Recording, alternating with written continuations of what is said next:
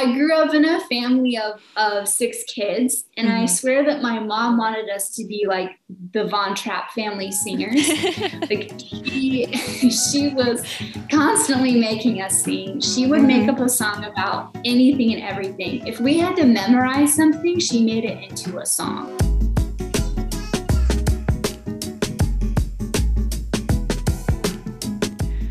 Hello and welcome to another episode of Impartial, the podcast where we talk all things church music. I'm Cara Devereaux. And I'm Monet Funka. And today we're talking with special guest Anne Say. We'll be talking about how to get the most out of your next trip to the library, how singing is critical to your child's development, and why you shouldn't wait to start singing hymns to your kids. But first, we have a favor to ask. If you're a regular listener to our podcast, would you do us a huge favor and consider leaving a 5-star review for us on Apple Podcasts? That really helps grow our exposure to folks just like you who maybe have never heard of our show but would be eager to listen. Also, consider signing up for our free weekly newsletter or supporting this podcast financially on Ko-fi. Links for the newsletter and to our Ko-fi page can be found at himpartial.com. Head over to himpartial.com and consider supporting the podcast today. So our guest today is, just like a really fun guest.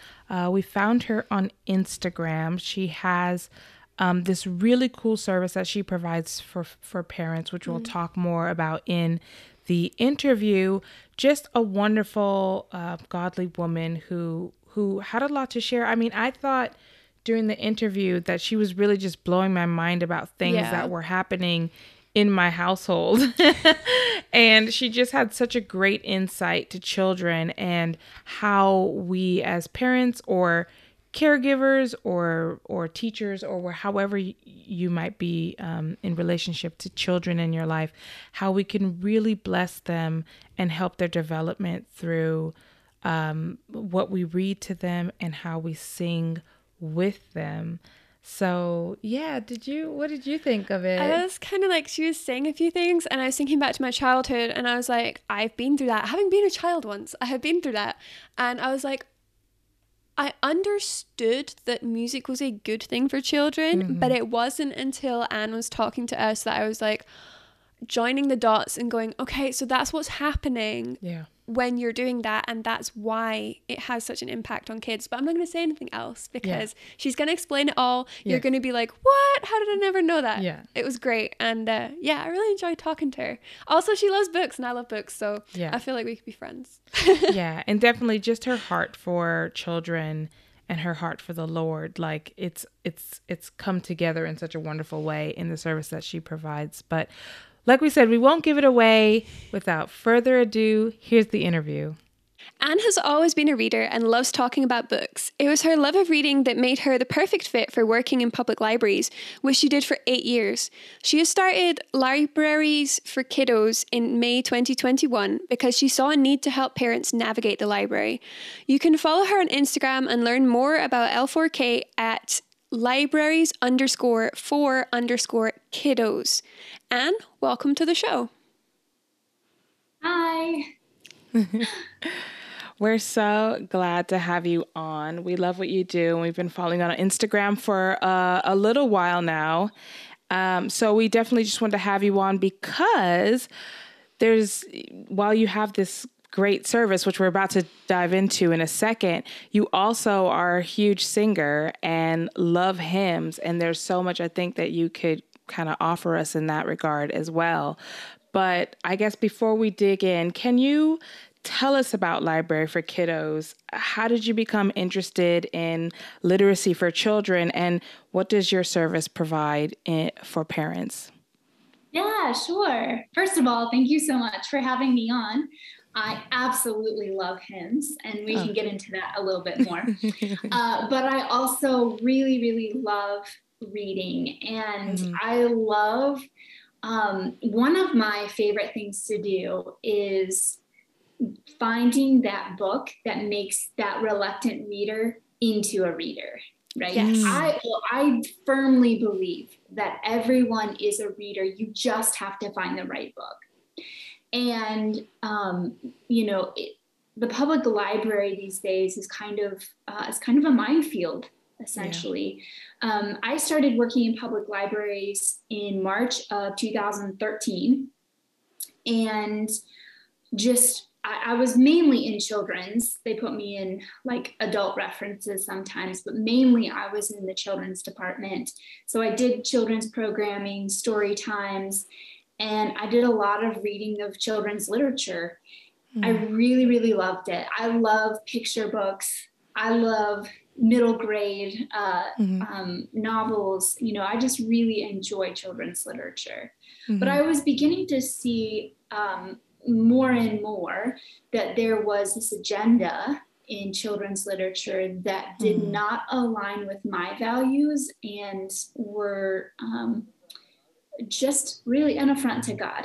And you know what I'm talking about. There's the homosexual theme, transgender theme, just a lot of these really, you can tell it's just not good literature for children. Yeah. So in the midst of all that, I would also find really awesome books that did align with my values and did align with what God calls for marriage and nature and being a child and all of these things. So I would find these really good books and just would start posting them online. And really word started to get out and my following started to get bigger. And I just saw this need for being more consistent. And that's kind of how Library for Littles was born, which was what Library for Kiddles was originally. It was just for ages 2 to 7. Wow. And then as I started that membership, then those parents were like, well, what about my middle-aged kids, you know, so like ages 8 to 12. And so then I started Library for Middles. And so that's how it all became Library for Kiddos. But Library for Littles is a membership that I open quarterly. And what it is every week I send 5 title suggestions. So they're like book lists that you can take to the library and get from your library, or you can buy them for your own, you know, home collection. And then Library for Middles is what also opens quarterly. And what that is I send out 2 title suggestions a week. Once a month, you get a read aloud that you can do with your family. And then once a month, I also suggest like a series that I have read and reviewed. And so these are all books that I have either read personally. Most of them I have read personally.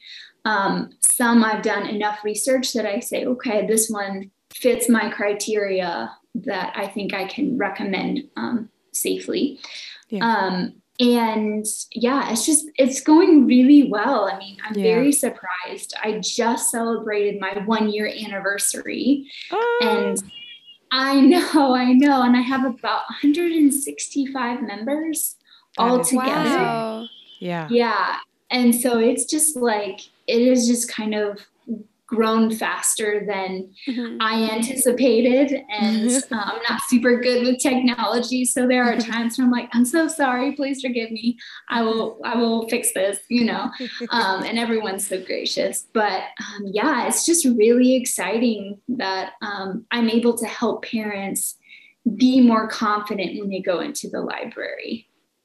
Yeah, I know people who would love a service like that if they knew about it. So now I can go tell them that it's there. And yeah.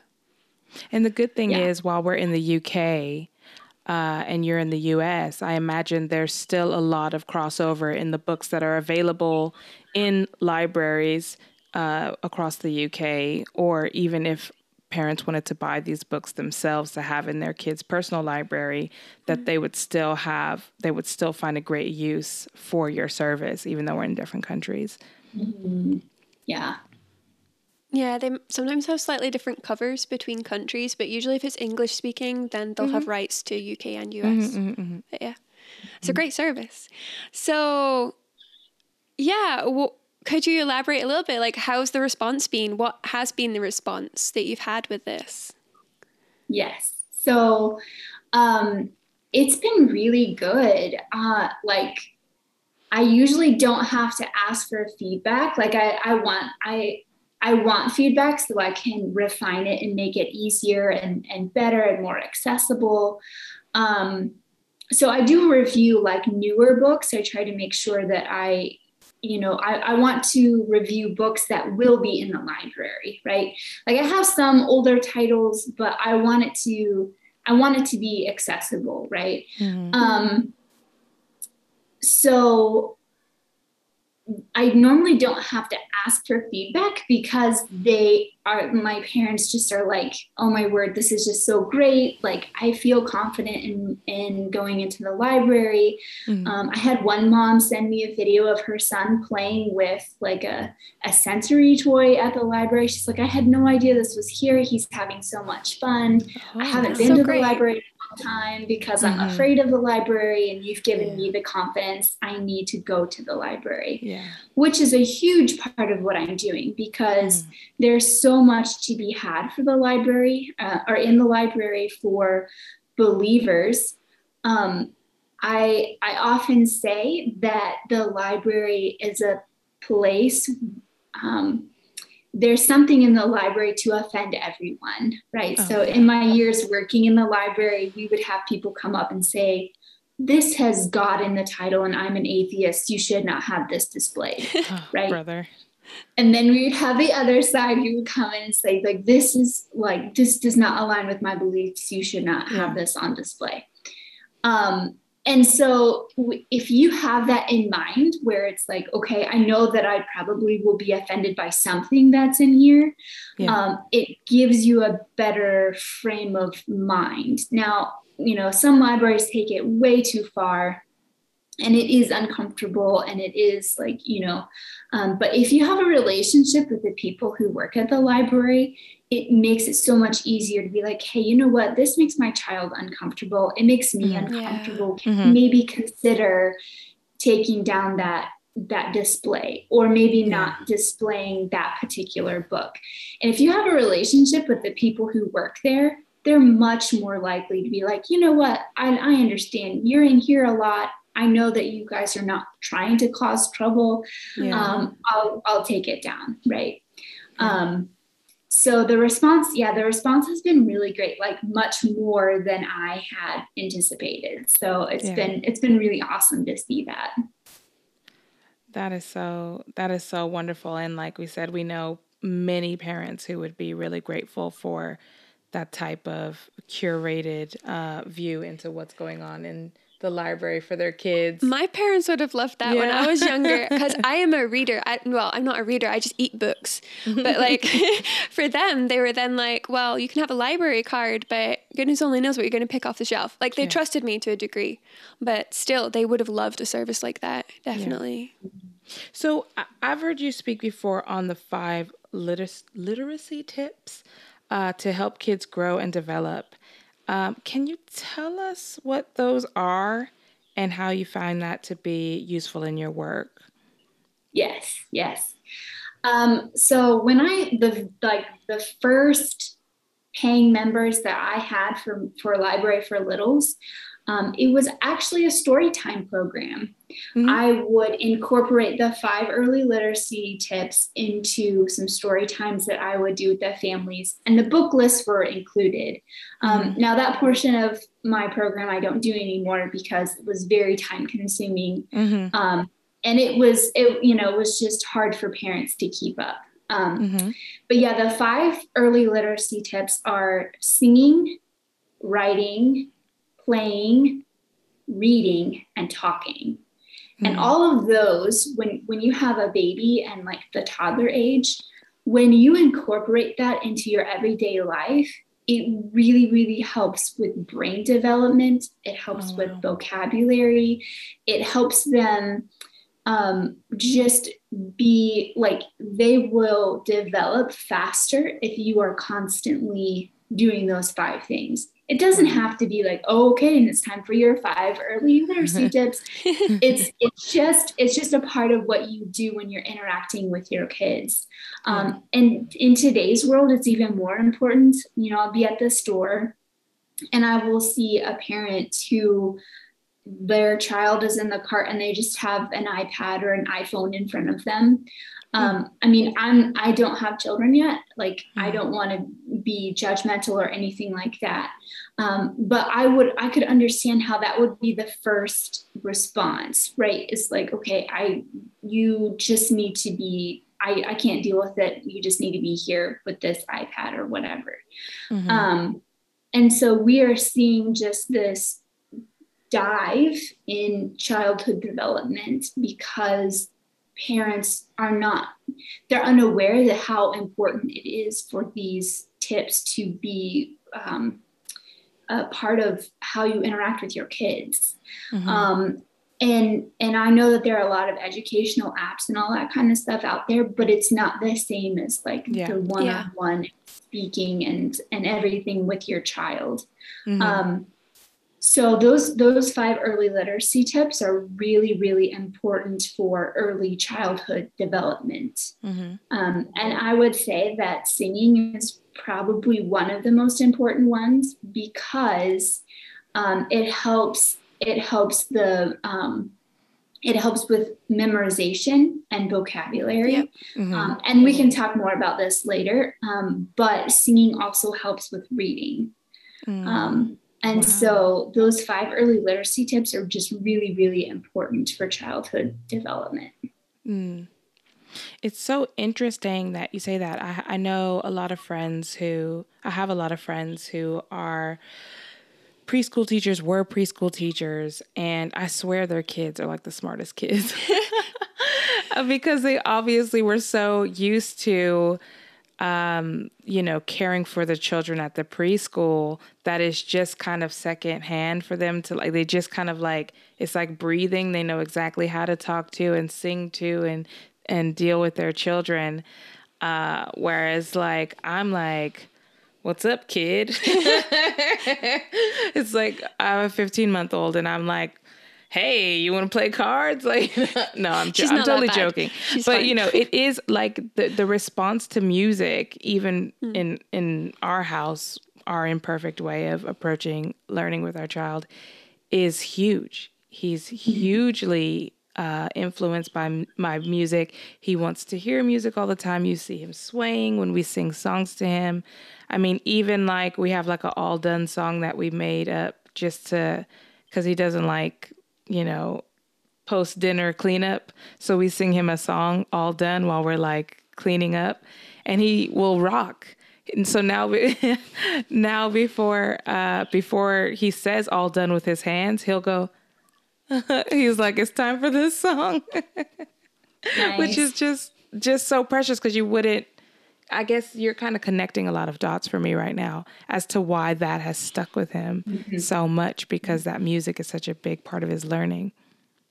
Yeah, and repetition is very important. Repetition is very, very important when you're little, which is why when I have my library for littles, I only do 5 titles because I want the parents to be reading. It sounds like a nightmare, but to be reading the same books over and over again, what it does is with a child's brain development, it develops the synapses, right? So you have lots and lots of synapses in your brain.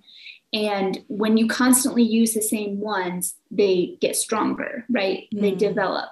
And it's really important. And repetition is so important, right? And but that's why he does that at dinner, because those, right, like his brain is developed, he's making those connections, and it's really important for him to make those connections. So that's awesome. I'm going to make my mum watch this because she read the book Slinky Malinky to us so many times when we were little that she's got it memorized. So it would be a huge blessing to her to know that wasn't in vain. Yeah. So, you're saying about music. So where does like music and hymn singing and stuff, where does that fit in with helping children develop? And can you also maybe share a little bit about your own experience with hymn singing growing up? So singing is really good for children because what it does is it slows down the words, right? When you're singing, sometimes you don't realize it, but you're breaking up the words into different syllables. And you are slowing down so that they can make those connections and they can build vocabulary. And it makes it so much easier. Like when you're learning to read, you already do that, right? Like you break down, you make a word smaller so that you can read that tiny bit, and then you figure out the syllables and all that. Well, singing already does that, right? And when you're looking at a piece of music, and it can be any kind of piece of music, but a hymn, let's say, it already breaks those down, right? And you learn not only to read the words, but make those connections with the notes as well. At least that was my experience, right? So I grew up in a church where we specifically sang hymns. We really didn't sing anything else. And I actually still go to that church, right? It's my church from my childhood. My dad is the pastor. I grew up in a family of 6 kids, and I swear that my mom wanted us to be like the Von Trapp family singers. Like she was constantly making us sing. She would make up a song about anything and everything. If we had to memorize something, she made it into a song so that we could remember it, right? Because it's easier to remember things that have music to it. Very early on, she made us we all took piano lessons. She made us all learn how to read music. But I remember really as a very young child, probably 4 or 5, having that hymn book open and following the words with my fingers, right? As we're singing it. So I'm making the connection between the words and the music, and making the connection between the letters and their sounds. And so all of that while I'm also learning deep theology, right? I mean, there's so many things that good hymns do that I think are really important. And since I take it for granted that I learned all of this because that's what we did at my church. But I think that sometimes that might be a little bit lost with a newer generation who, I don't want to hate on praise bands and stuff, but you lose that when the words are on the projector, right? And you don't have the music. You don't have something that you can hold in your hand where you can follow along. So I think I had a question a few months ago from somebody over on my Instagram who asked me what I would recommend for devotions. And I always highly recommend that you sing hymns with your children when you do family devotions, because it will help them with their reading. It will help them learn theology. It will help them make the connection between singing and memorizing and reading, all of these things wrapped into one. So I always highly suggest singing hymns during family devotions for sure. Amen. Yeah, we're for it. We'll sign that statement. So does that answer the question? I kind of forget what the question. Absolutely. I mean, it's just really interesting to hear your kind of background with that, because I mean, I didn't even think about slowing down the words and helping with language, but absolutely. And how wonderful is it that your child, their language will be based off of the words that we use to speak of and praise the Lord. It's funny because I'm not going to talk about my son the whole episode, but he's really young. His words are very, they're really simple. He's not really pronouncing them well or anything like that. But one of the words that he says is amen, because we pray all the time. It doesn't sound like amen. It's like Ali, but he knows to say amen at the end of our prayer time after we hold hands. And you just think of how, like, whenever you see, I mean, this happens at church all the time, right? Like there'll be like that one little kid that's like, amen. And you just hear his little tiny voice, like, you know, participating in how we speak as a congregation, as we speak as people of God. And how wonderful is it that they learn these things from so young,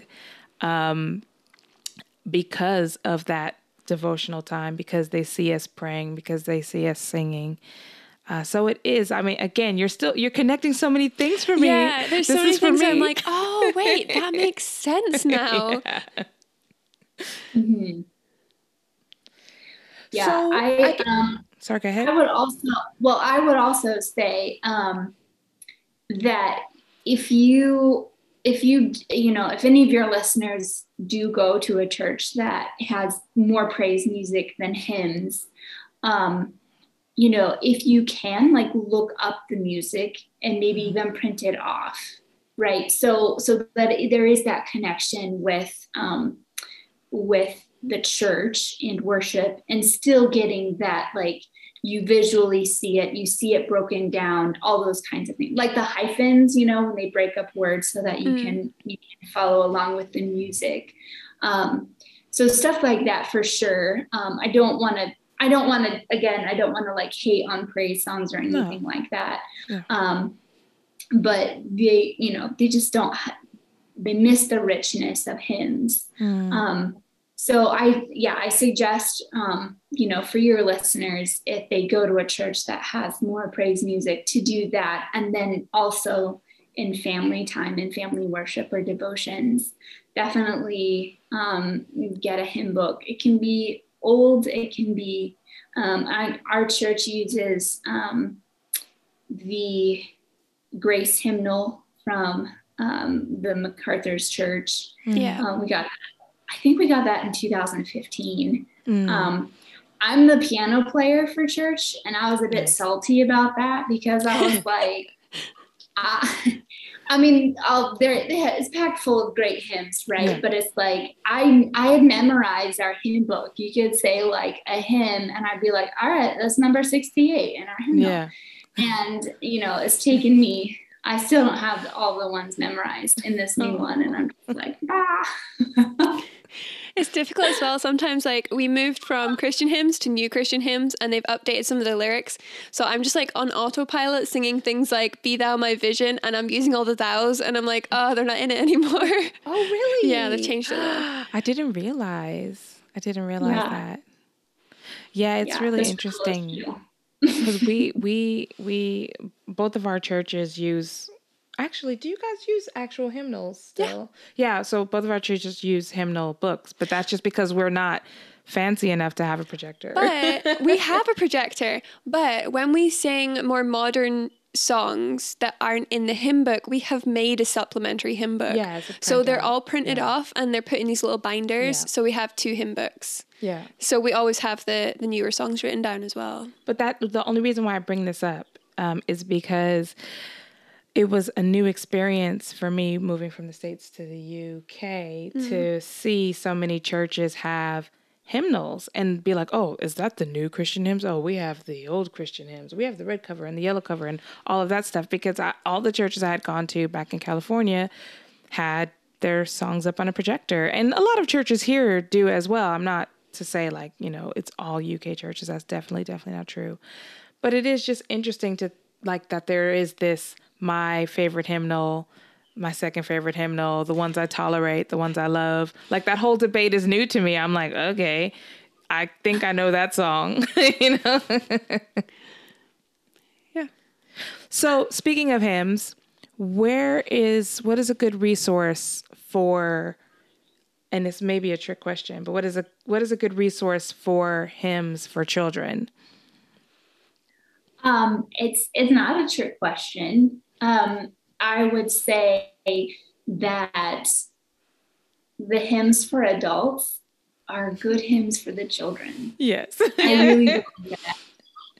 I mean, I would say there are a couple of artists that I would recommend for parents with littles. I really love Judy Rogers.